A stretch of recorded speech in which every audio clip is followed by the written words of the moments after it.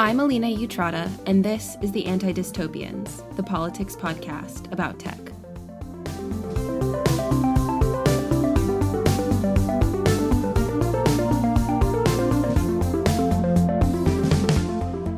The Anti-Dystopians is hosted and produced by me to provide a space to have conversations about radical and critical approaches to technology. If you'd like to support the production of the Anti-Dystopians, you can subscribe to our email newsletter by following the links below. We also include links to articles, books, or other additional reading mentioned in our conversations, as well as alerts about upcoming episodes, so be sure to take a look. To stop the world from descending into dystopia, subscribe to the Anti-Dystopians wherever you get your podcasts.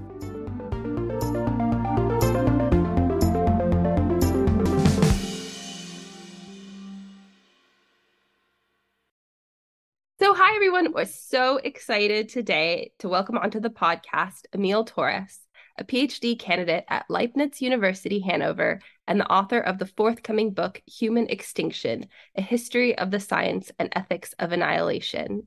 And today we're going to be talking a bit about some of their critiques of long-termism ideology in the tech industry. So hi, Emil. Thanks so much for being here today. It's great to be here. Thanks for having me. So I wonder, a lot of our listeners, I think, will have heard of long-termism sort of in passing. William McAskill's book, What We Owe the Future, has gotten so much money in promo. I've seen it everywhere. It's like the book of the year or whatever. Which is talking about this ideology. So I wonder if you could just give for the listeners, for people who've only heard of long-termism in passing, kind of what is it? How are they positioning themselves? Yeah, sure. Yeah, so I think first of all, it's important to distinguish between moderate and radical long-termism. And so the version of long-termism that McAskill defends in the book is moderate long-termism. The reason that he does that is because most people, including some radical long-termists themselves, will admit this. Most people, when they first encounter radical long-termism, find it to be absolutely bizarre and completely unconvincing and uncompelling, and so on. Moderate long-termism, on the other hand, is just much more palatable. And so, it can therefore serve as a kind of gateway drug to lead people into radical long-termism. Or, as McAskill admitted in a blog post, it may be the case that all the radical long-termists need in order to get what they want is for the public to accept moderate long-termism.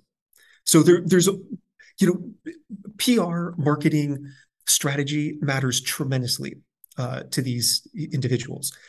And hence, there was a conscious effort to go out and market long-termism as moderate long-termism and not radical long-termism. So this is one reason that I believe McAskill doesn't talk about all of the possible digital people in our future.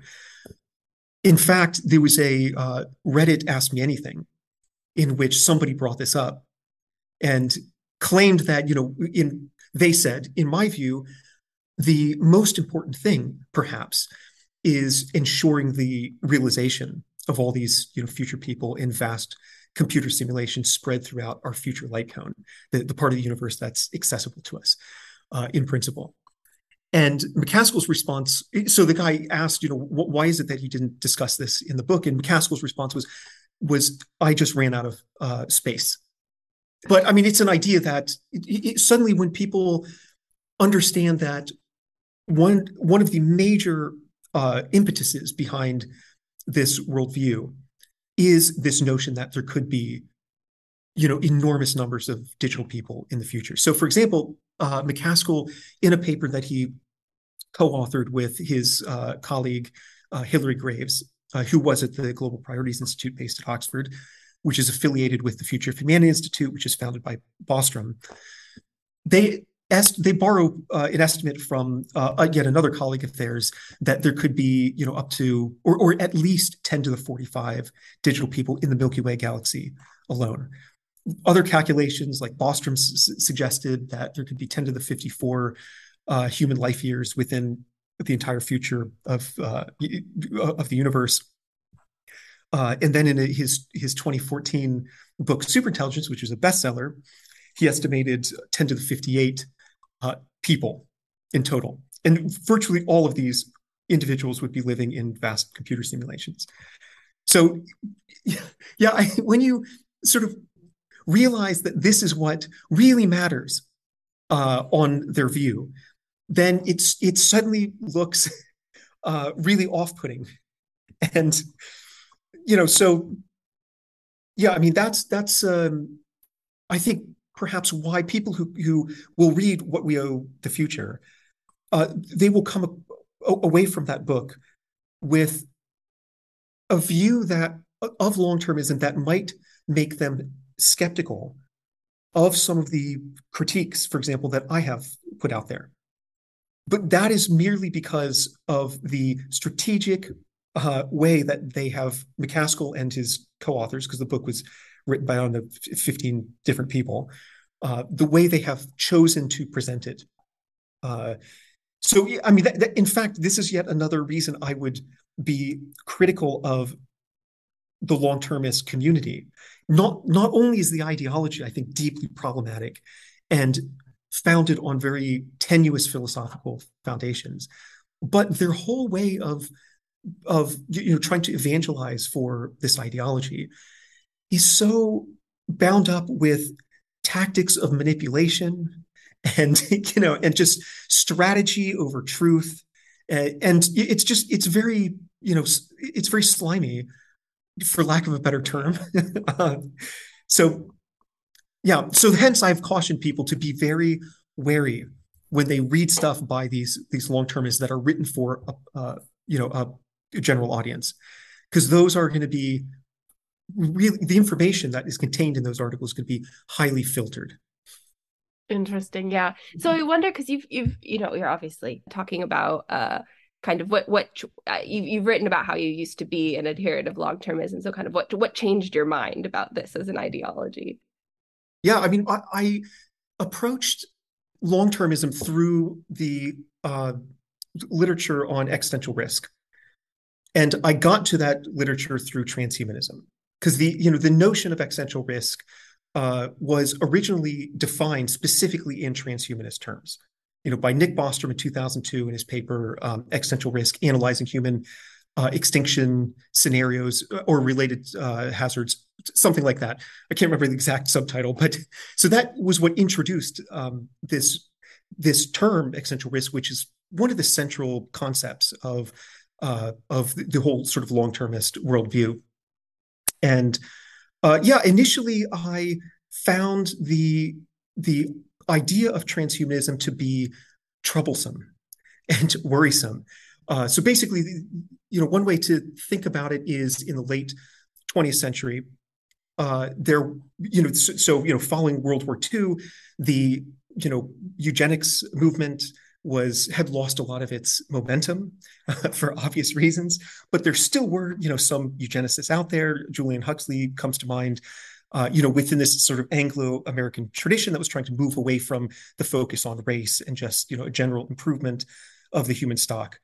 And initially the mechanism by which to enhance humanity, to improve our intellectual abilities, our talents, and so on, was selective breeding or forced sterilization, or laws that would, going back to the early 20th century, that would prevent individuals from different races from having children together. But really, so then it was in the second half of the 20th century that you began to see these technologies like genetic engineering. There was discussion about advanced molecular nanotechnology, AI, and so on. So people thought like, oh, maybe there's a different way of radically enhancing humanity. It's to merge the organism and artifact, biology and technology. And because of the nature of these technologies, you could approach the general sort of eugenic idea of improving humanity from a more socially libertarian perspective. So it doesn't need to be this sort of state, sanctioned kind of eugenics program, top down. Individuals can choose for themselves. Do I want to, use a brain computer interface to plug my brain into the internet, or, to modify my genes in some way, or maybe, modify the genes of my children, and so on. And so suddenly you get this sort of like the new version of eugenics, which is transhumanism, the modern transhumanist movement, really emerging in the very late 1980s and 1990s. Again, based around this kind of libertarian idea of radical human enhancement, which they called morphological freedom. But here's the thing. Here's the reason that existential risk was defined specifically in terms of transhumanism, is around the same time, these very same individuals who were excited about the promise of emerging technologies also realized that these very same artifacts also would introduce risks that are potentially far more devastating than the weapons, chemical, biological, nuclear of the 20th century. And so maybe the 21st century, where the nuclear, biological, chemical are sort of, those become lesser risks than those associated with nanotechnology, synthetic biology, and AI. So they thought, okay, what we want is we really want to still develop these technologies, because these technologies are the vehicle from where we are right now to this techno-utopian transhumanist future that we want to arrive at. How then do we get there without destroying ourselves in the process? And so initially you had this like big debate right around the turn of the century about whether or not these technologies should be developed in the first place. And so you had people like Bill Joy who were saying, no, we need to impose broad moratoriums on entire fields because these fields are just too dangerous. And then you have the transhumanists on the other side saying, no, actually what we should do is continue to develop these technologies, but we should found an entirely new field, which is specifically focused on understanding their attendant risks and then neutralizing them. And so that's how the notion of existential risk was born. So you have Nick Bostrom, who was, one of the most prominent transhumanists of the century so far, maybe second only to Ray Kurzweil, who's saying the way that we avoid our destruction and ultimately arrive at this techno-utopian future is by studying existential risk. Existential risk is any event that's going to prevent us from creating this transhumanist world. And so, initially the notion of transhumanism and this idea that there's this moral imperative to develop these technologies that could put our species at greater risk than ever of self-annihilation struck me as really dangerous.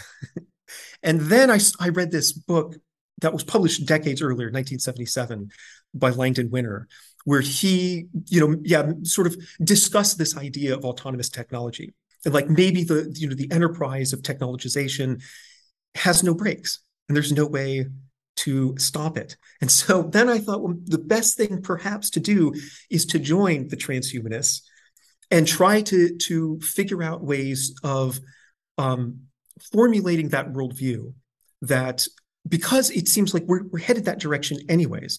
So to try to then study these risks, these existential risks, in order to prevent the future from maybe the future will be bad in certain ways if transhumanism is realized, which I had always thought, but maybe it'll be much worse if an existential catastrophe happens. Because many of the existential catastrophe scenarios involve, global scale violent catastrophes. Grey goo was one that they were talking about, self-replicating nanobots that devour all the organic matter on Earth. Global engineered pandemic, things of this sort. So then I sort of aligned with the transhumanists focused on existential risk.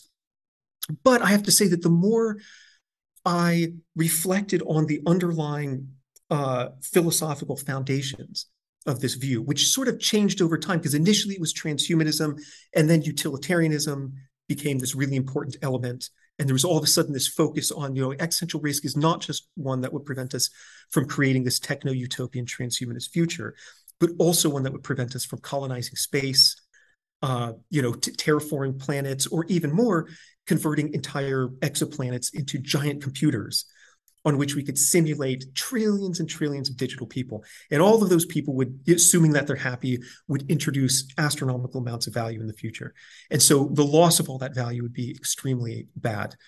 And so that's how you get this sort of utilitarian element mixing then with the transhumanist element.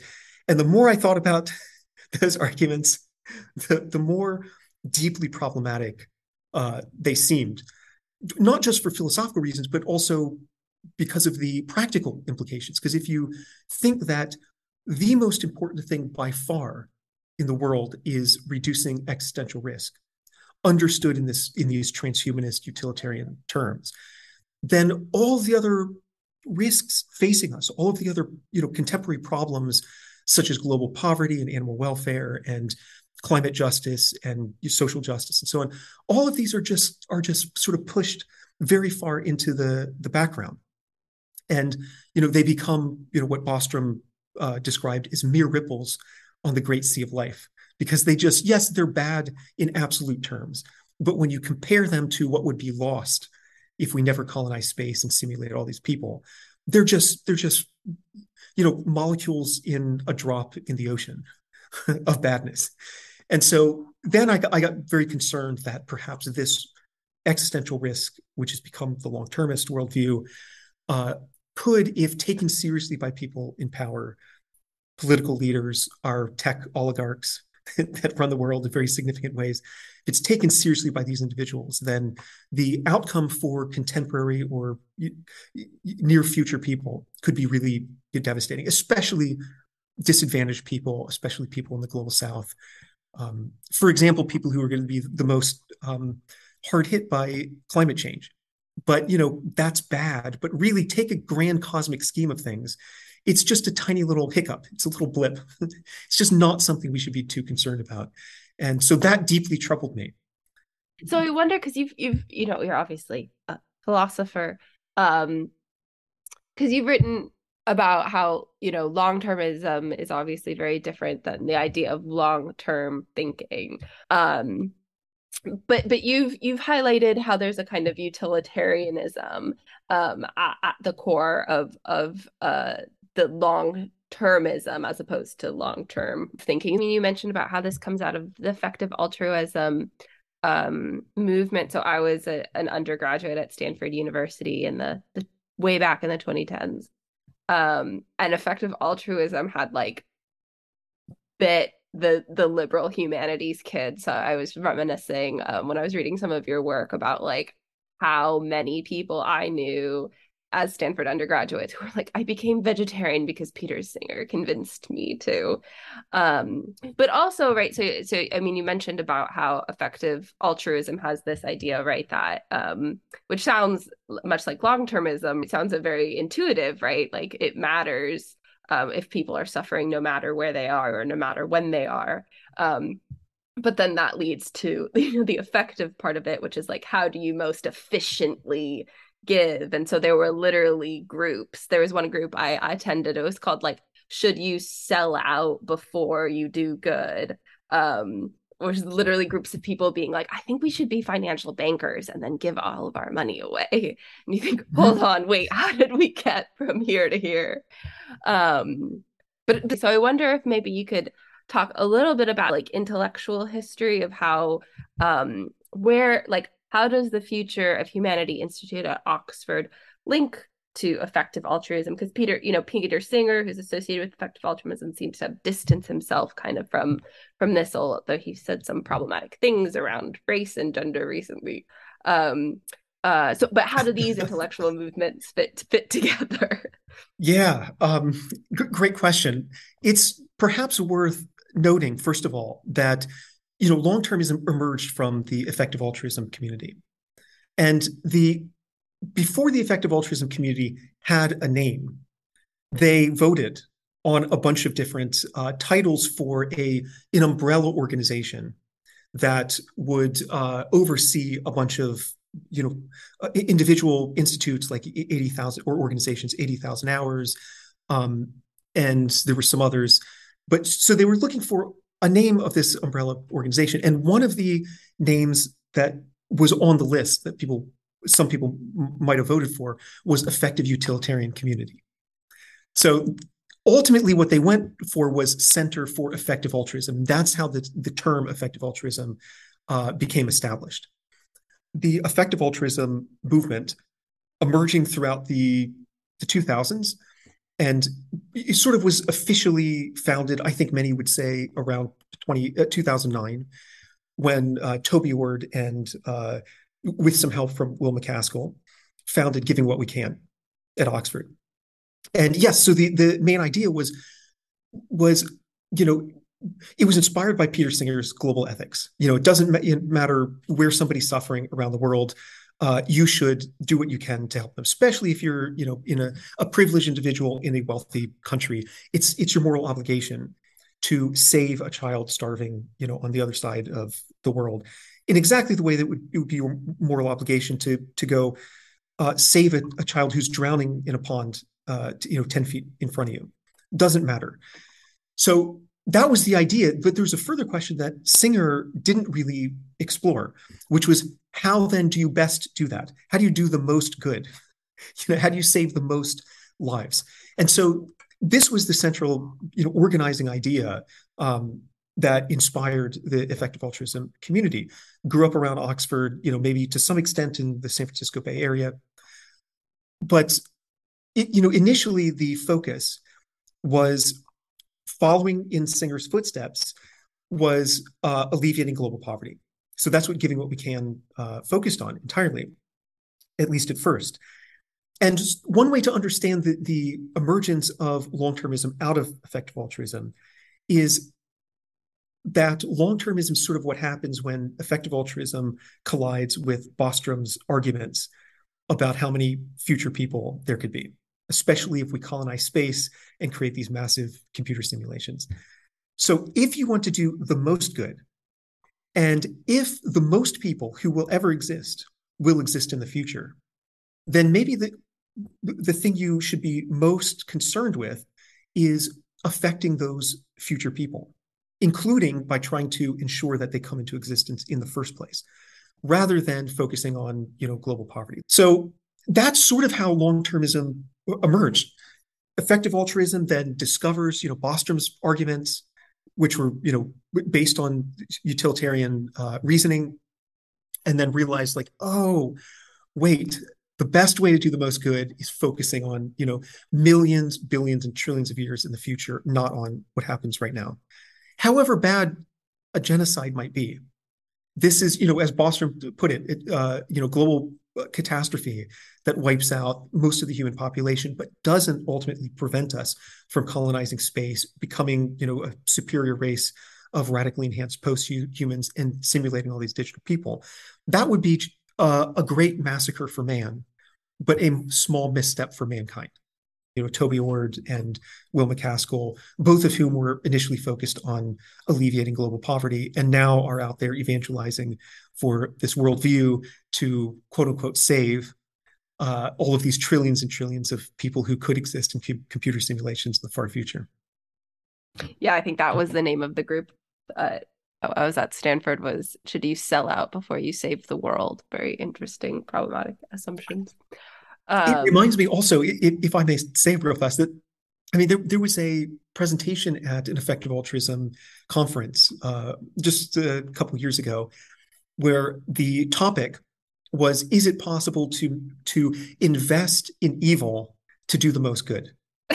And so it could be the case that, and the individual, so maybe, if I'm remembering off the top of my head, that actually if you invest in oil companies, and then you take the money you make and spend it on, mitigating climate change, that actually maybe this is one of the best things you could do, because if the oil companies continue to be very profitable, then your investment's going to be large.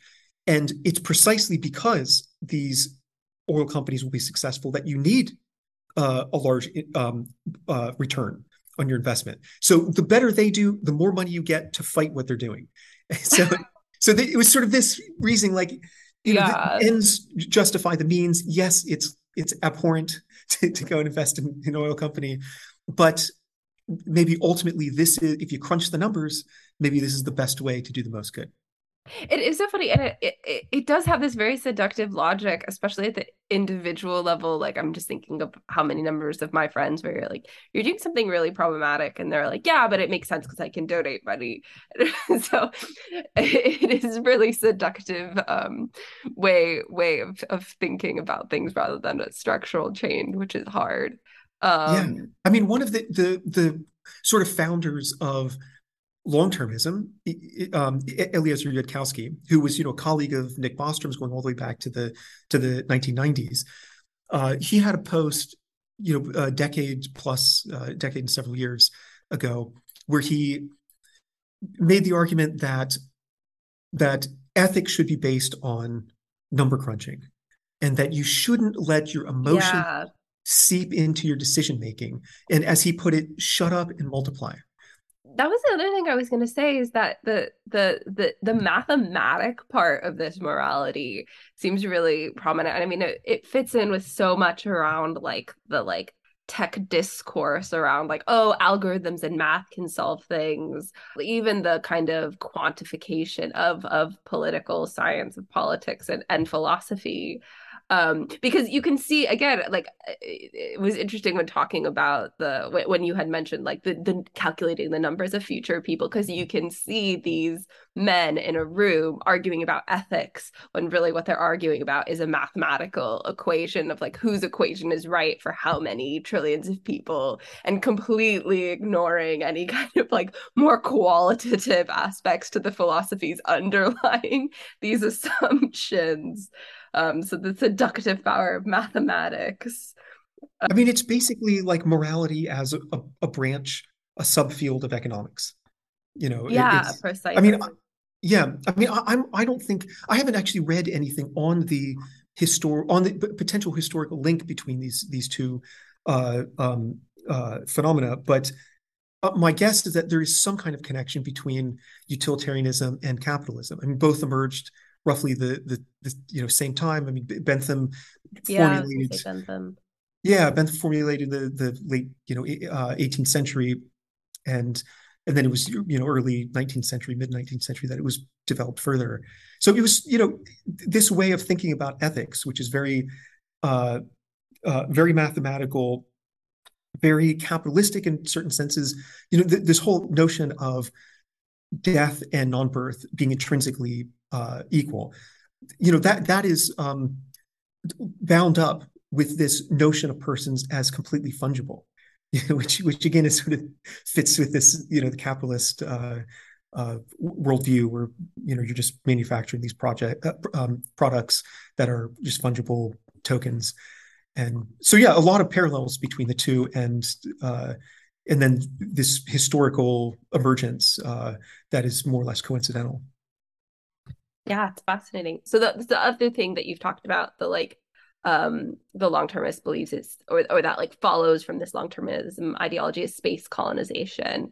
And so obviously like I've worked on space colonization. I remember laughing almost to myself because Jeff Bezos said something at a like Blue Origin event when he's talking about like why humanity needs to colonize space.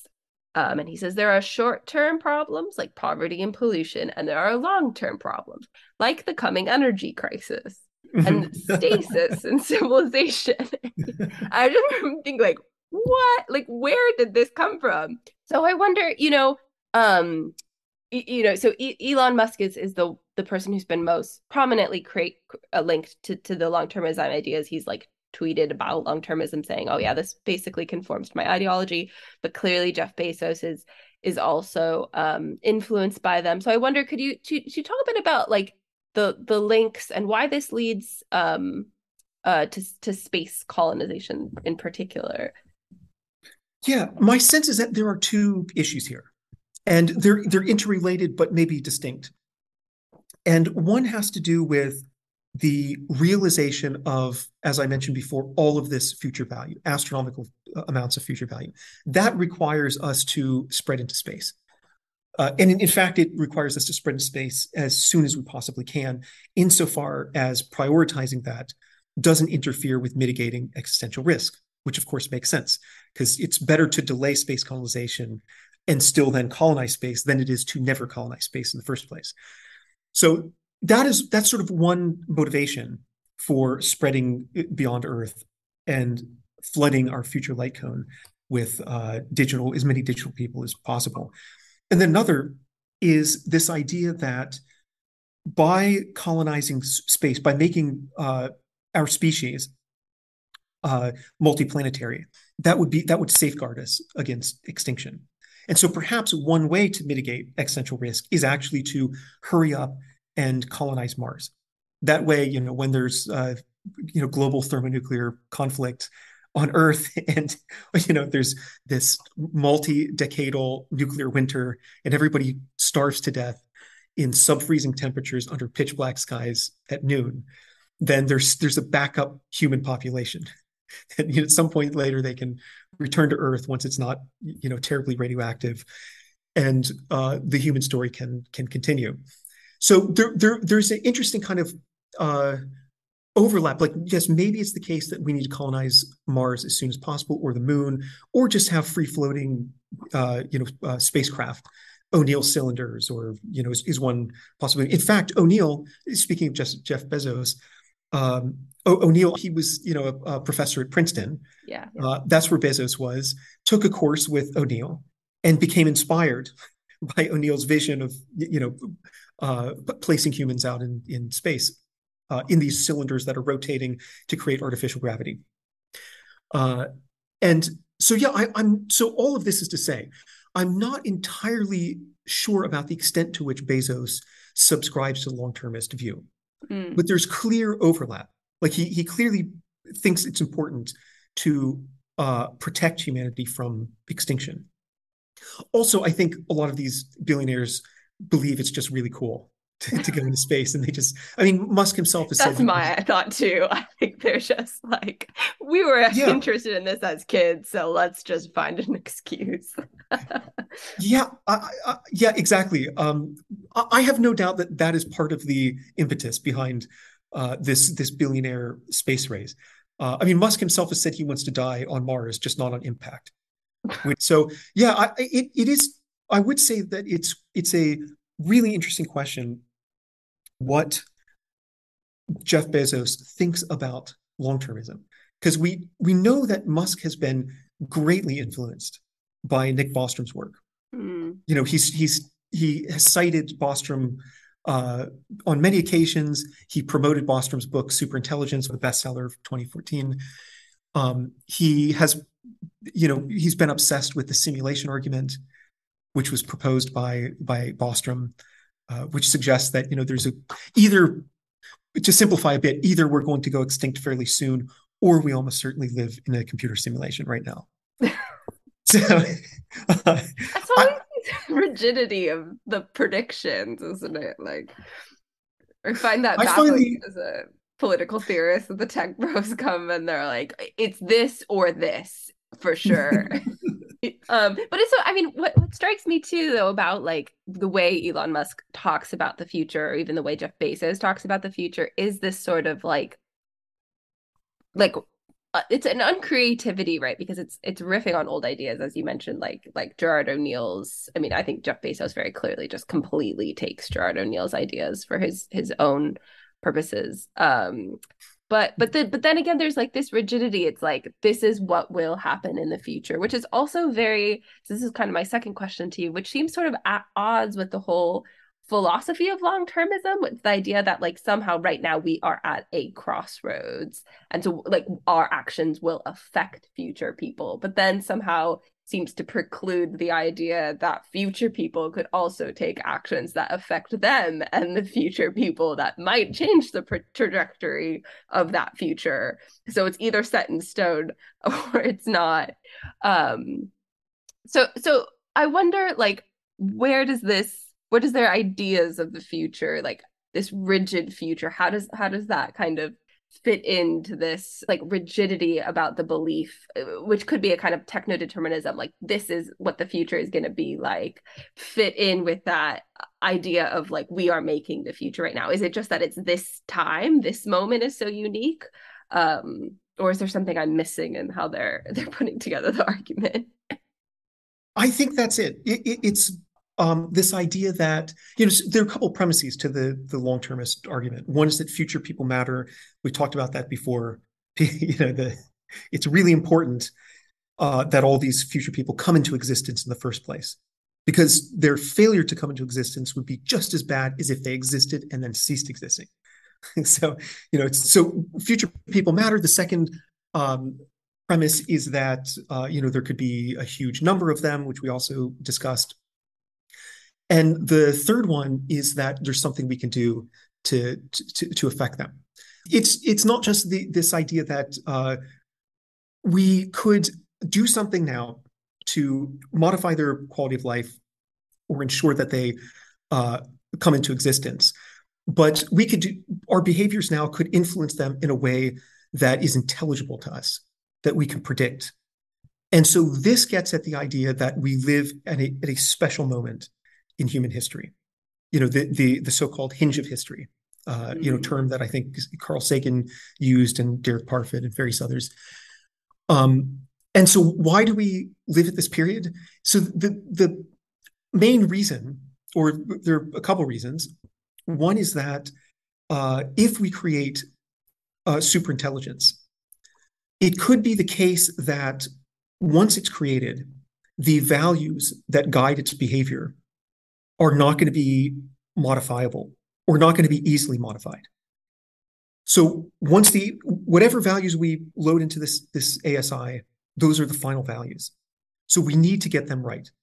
And furthermore, that once an ASI exists, it will determine essentially the way the entire future of humanity, maybe the future of the cosmos, unfolds.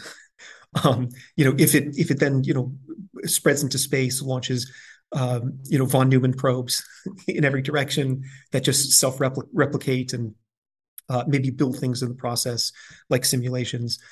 So, and the last thing to add is that the long-termists will cite a bunch of surveys of AI experts.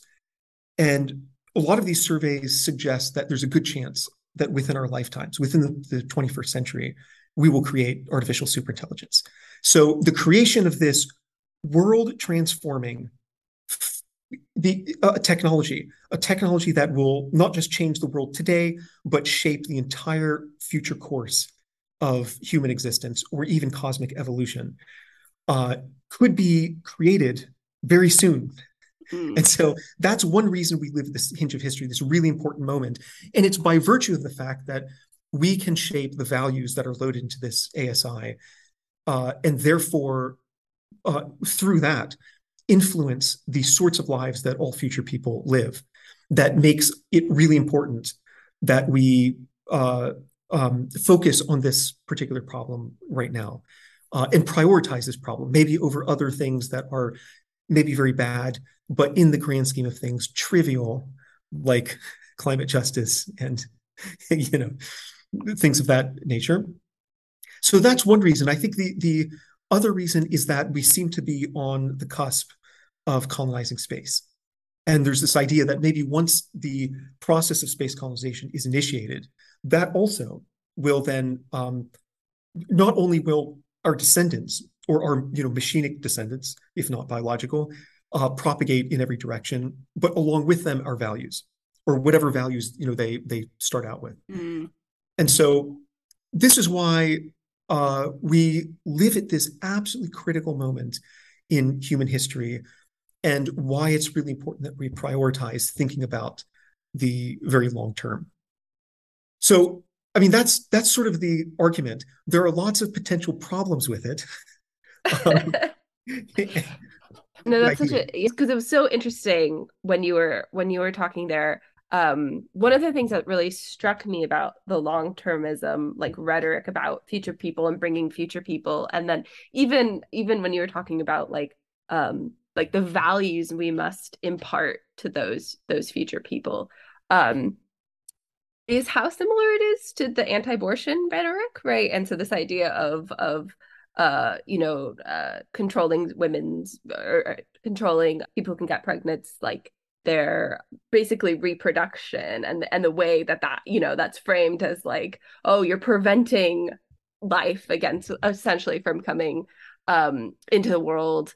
Um and and then, of course, obviously, you mentioned about the way that transhumanism comes out of the eugenics movement, which again is also really interested in reproduction, as well as race, so all these things kind of intersect. So you've noted in your writing that this is a pretty male dominated group.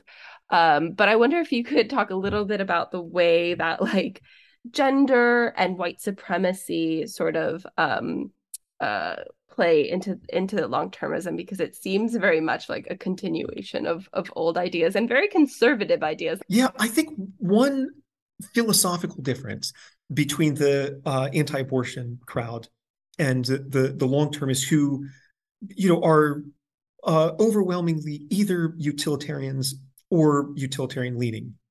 Uh, all of the major figures have said that, but Bostrom hasn't. But he's presented arguments that are utilitarian, that support the existential risk framework that he does in fact accept. But yeah, Toby Ord, Will MacAskill, all of them said they're utilitarian leaning.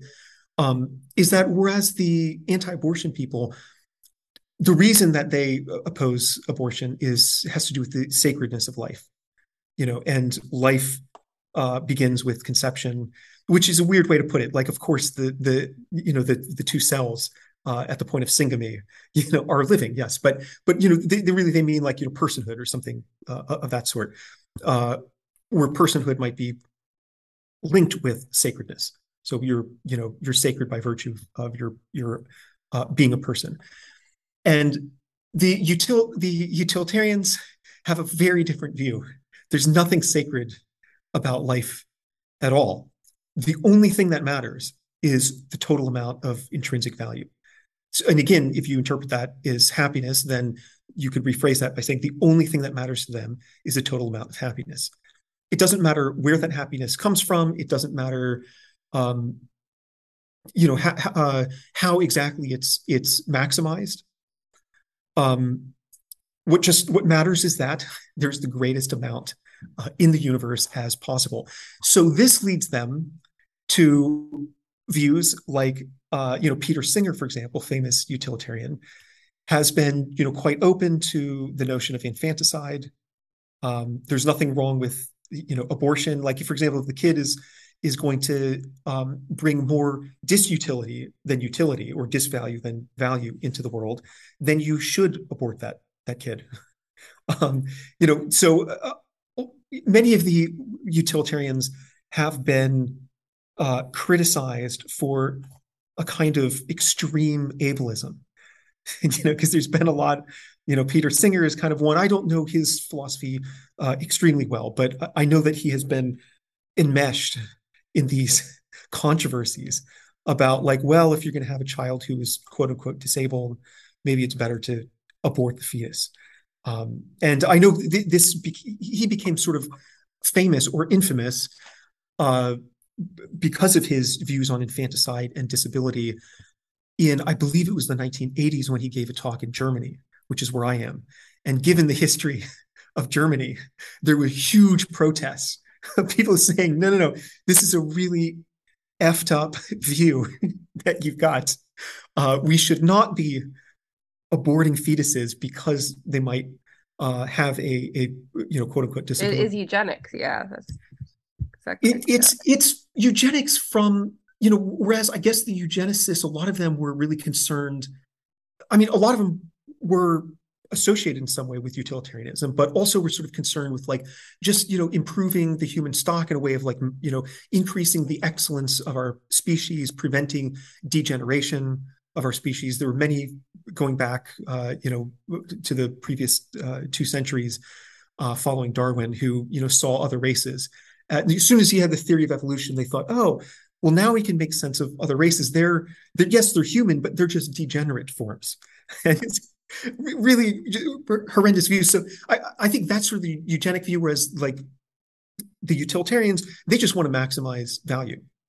And if that means removing individuals who have a negative value, or preventing them from coming into existence in the first place, then that is one way to maximize total value.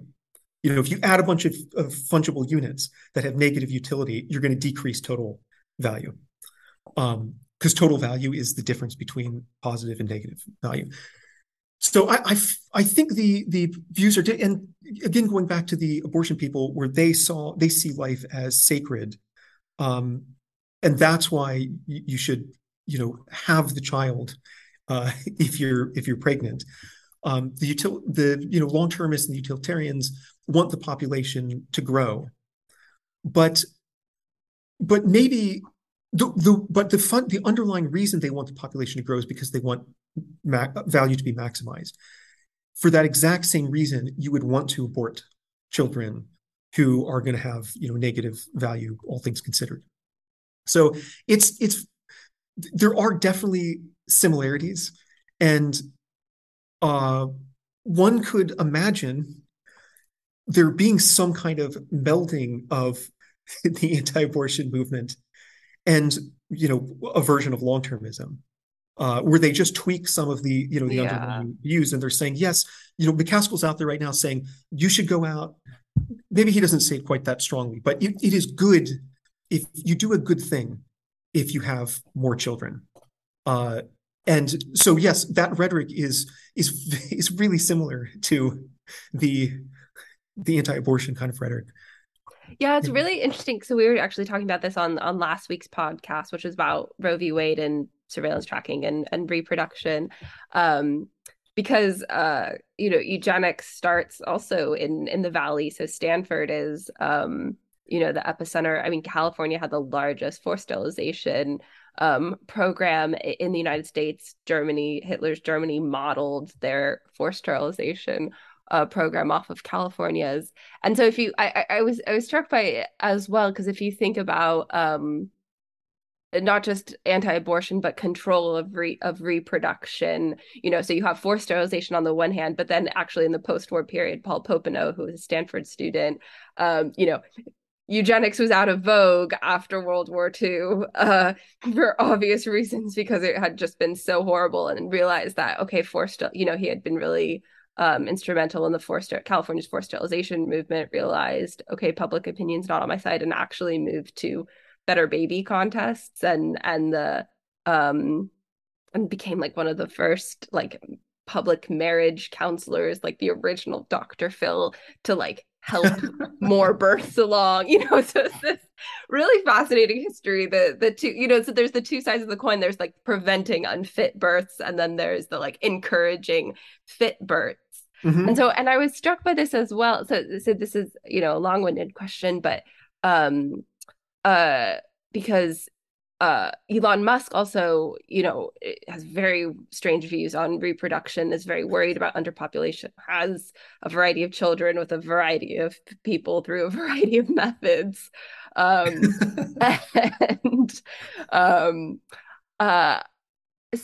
I wonder, Dr. Timnit Gebru, I saw had been engaging in your critiques and tweeting about this, and had said something about long-termists resembling eugenicists. So I wonder, beyond just like, say, control, like anti-abortion, do you think long-termism is eugenics, or is like eugenics, has links to eugenics? Like, how would you characterize that relationship between the two? Yeah, it definitely has roots in the Anglo-American eugenics tradition, which, as you mentioned, I mean, that inspired the Nazis, and I believe that program in California didn't it continue until 1979? Yes, it was only forced sterilization. The program was the massive amounts of state issued forced sterilization happened in like the early 20th century, but California only outlawed forced sterilization in 2015. So I've like been continuing to forcibly sterilize, often without like even informing people, both men and women, But women who gave birth in prison often found that they had been forcibly sterilized, like both without their consent as well as knowledge. Oh my So God. long roots, That's big amazing. trees, big trees. Yeah. I mean, it's interesting also you had mentioned Stanford, right? And Mm-hmm. so just geographically, I mean, Oxford also was sort of an epicenter of the Anglo-American eugenics program. Julian Huxley was there. Um, Robert, I think his first name was Mueller, who did some pioneering work on the human genetics, um, and I believe actually won a Nobel Prize. But anyways, yeah, Oxford. I mean, there's a geographical link as well. So you had eugenics in the 20th century at Oxford. Now you've got transhumanism and long-termism there. So I definitely think that long-termism has roots, and I think there are residues that have persisted from eugenics through transhumanism into long-termism, because again, long-termism grew out of transhumanist concerns about creating these technologies in order to radically enhance ourselves. In fact, the term transhumanism was popularized. A lot of people think it was coined by Julian Huxley, but it wasn't. It was just popularized by him in the second half of the 20th century. I think that the connections are fairly robust, but I mean, maybe one way to think about it is it's not that long-termism is like a distinct ideology. It's kind of what you get when, or at least part of it is what you get when the eugenics tradition persists, but then you peel away different, well, this aspect of it is problematic, so let's get rid of that. This aspect is probably, and so there you end up with these kind of residues um, that are, I think, apparent once you start to understand the genealogical history.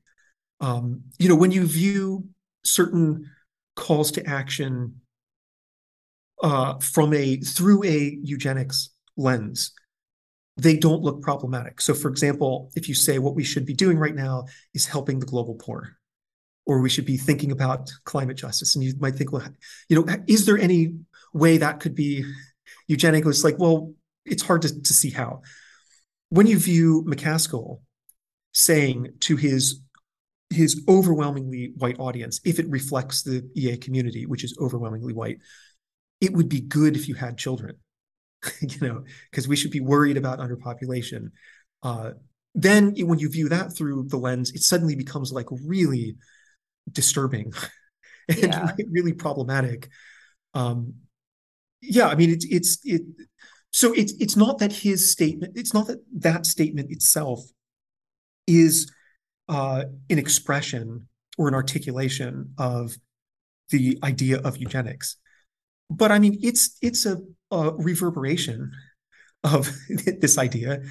For example, the long-termism that you get, the moderate form in McCaskill's book, is an improvement in many ways over the more radical long-termism you get back in the early 2010s and then in the 2000s from Bostrom's work. So a couple examples. 2013, the long-termist Nick Beckstead published his PhD dissertation, which is widely seen as one of the founding documents of long-termism, in which he defended this radical long-termist view. What really matters, what is of overwhelming importance, is how things go millions, billions, and trillions of years from now, quoting him. And he said, he realized at one point and then stated this explicitly, that an implication of that is that if you have to choose between, and we do because we have finite resources, if you have to choose between saving the life of somebody in a rich country versus saving the life of somebody in a poor country, it's better to save the life of somebody in a rich country, which makes sense within this framework, because people in rich countries are going to be better positioned to influence the long-term future than people in poor countries. As he says, richer countries have more economic productivity, there's more innovation and so on. So again, when you sort of view that then through the lens of eugenics, you're like, okay, yep, that seems That fits. that fits. That's that's shocking. And Yeah. maybe it's not what Julian Huxley was saying. It's not what the eugenic, Nazi eugenicists were saying, or Francis Galton. But it's like clearly really problematic. And then if you go back even further, you get more explicit statements of eugenics, like in Bostrom's 2002 paper that I mentioned earlier, which talks about existential risk, where he says that one of the existential risk scenarios, alongside nuclear holocaust, uh, uncontrolled self-replicating nanobots, solar flares, and so on, is dysgenic pressures. The term dysgenic, I haven't actually looked at the history of that, but I know that that was used by eugenicists. And the notion of just dysgenic pressures is, as Bostrom explains, it could be the case that, quote unquote, less intellectually talented individuals outbreed, quote unquote, more intellectually talented people. And so as a result, you get a species, just through, natural evolution, differential birth rates. You get a new species that he called Homo philoprogenitus, I believe was the term he used, which is, lover of many offspring. And, so basically you get just this less smart human population, but they're much more fertile. And so, yeah, that is a eugenics worry. that, Yeah. intelligence, measured by IQ or whatever. A lot of people in the EA community are obsessed with IQ, as it happens, which is again another thing when you look at that through the, Yeah, exactly. Eugenics invention yeah.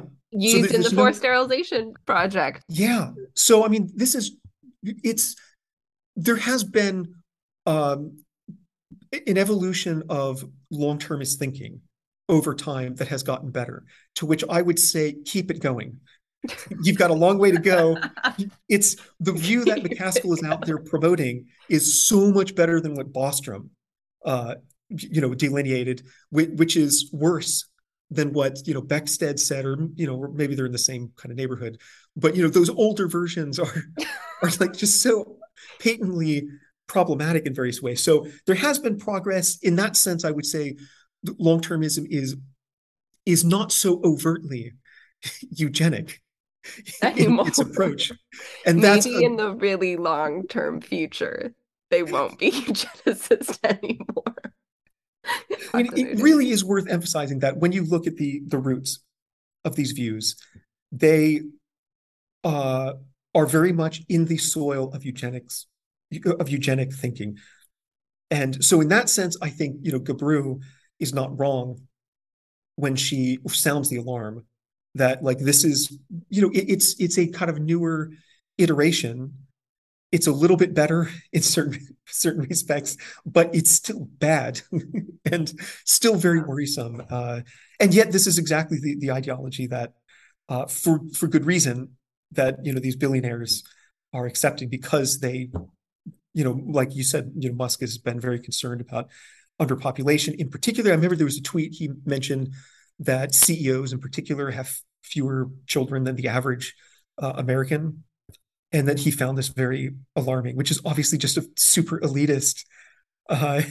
Yeah. elitist claim that makes all sorts of false assumptions, like intelligence is Yeah. heritable, or if there's some genetic component to that. Obviously, there is some genetic component, but that it can be it's genetically determined in some really important way, which there's no evidence of whatsoever.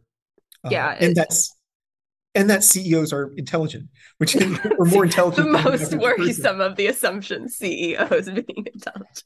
I don't know No, that. I'm also really struck by Elon Musk's, talking about the reproduction of intelligent people, which is often just a code for the reproduction of white people. So the other thing that I was just gonna add really quickly is we had Dan McKillen on a few episodes ago talking about fascism and AI.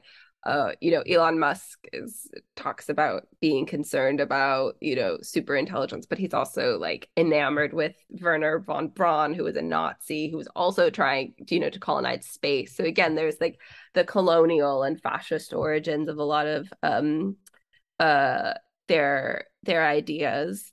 So I was wondering the framing around a lot of some of the ideas that long-termism comes up with, like particularly I'm thinking about space colonization, um, is often framed in this like libertarian exit framing. So I just finished Survival of the Richest. It's just about all of, the Peter Thiel's apocalypse bunkers and space colonization. But it's all framed, all the framing is interestingly about apocalypse, right? And I was struck by how much like apocalyptic thinking is present in long-termism as well as, across Valley Peter Thiel, but also figures like Dominic Cummings here in the UK, Newt Gingrich, like apocalypse really features. Um, but these things like space colonization is often posited as ways that like rich people can kind of exit apocalypse and save themselves. But long-termism seems to posit space colonization again as the opposite, right? Like it's the way that we save the most amount of people, even though those people are in the future. So I wonder, where does like that kind of like exit that we're used to kind of talking about libertarianism in Silicon Valley feature in long-termism? Yeah, it's a really interesting question. Might be worth mentioning just briefly that, like many religions, I mean, it should be emphasized that everything is like everything else in some respect. But there are significant, I think, substantive ways that long-termism is like a religion. A lot of the, uh, well, the Abrahamic faiths in particular, uh, they are, both apocalyptic and utopian. There's this apocalypse that we expect in the future, and then beyond that, there's utopia. Long-termism is very similar in that there maybe the development of superintelligence is a great example of this. I mentioned it's binary. It's either utopia or apocalypse. But there's then a secular interpretation of apocalypse, which coincides with human extinction or something of that nature. So there's nothing beyond the apocalypse, unlike in religion. But anyways, it has those elements to it, and anybody who I think has studied apocalyptic religion might find that worrisome because there's these sort of apocalyptic views have driven all sorts of wild violence in the past, in moments of crises in particular, when they switch from this passive to this active mode, which then motivates people to engage in violence for the sake of realizing all sorts of value in the future, infinite value. Whereas in the case of long-termism, it would be astronomical value. But anyway, so the issue is that I think on the one hand, it's actually there's a book written by international relations theorist Daniel Dudney, which I don't know. Dark Skies, yeah. Yeah. And so that I think does a really good job. It's not fresh in my mind at the moment, but it does a good job of laying out how there have been different ideological visions of space colonization. Some have been socialist, but definitely there's the libertarian strand, that in fact also is precisely what motivates Peter Thiel's notion of seasteading. We'll just create these cities that are just floating on the ocean, and then they are completely outside of the jurisdiction of any state, and so they can be these libertarian paradises where there's just no rules. And same goes with colonizing space. And so one I think idea is sort of what you saw at the end of Don't Look Up, which is that you've got the billionaires are these elite individuals who are all extremely intelligent and just overall just kind of better, more valuable humans. That's what they would say, or many would no doubt think. And so, if maybe they can start some colony elsewhere in the solar system or elsewhere in the galaxy, then they would constitute a founder population, and from that population would emerge a race of elite individuals, the best of humanity. And so that's a vision that I have no doubt inspires some of them. But yes, I think you're right that it's there is at least a possible tension with the specific long-termist, especially the radical long-termist impetus for colonizing space, which is just to create as much value as possible within our future light cone. And perhaps it's the case that each group sees each other as useful. And there's a certain overlap of short-term goals that we want to get out to space. And so you could imagine perhaps each using each other to try to get what they ultimately want. I think there are sort of two broad classes of possible consequences of widespread adoption or just adoption of long-termism by individuals in power. And one is causing harm by neglecting problems. And the other is causing harm actively by perhaps engaging in what might be described as atrocities for the sake of the greater cosmic. When I hear people like Jan Tallinn, who is a long-termist himself, co-founded Future of Life Institute, which is a long-termist organization, co-founded Center for the Study of Existential Risk at Cambridge, which is where you are.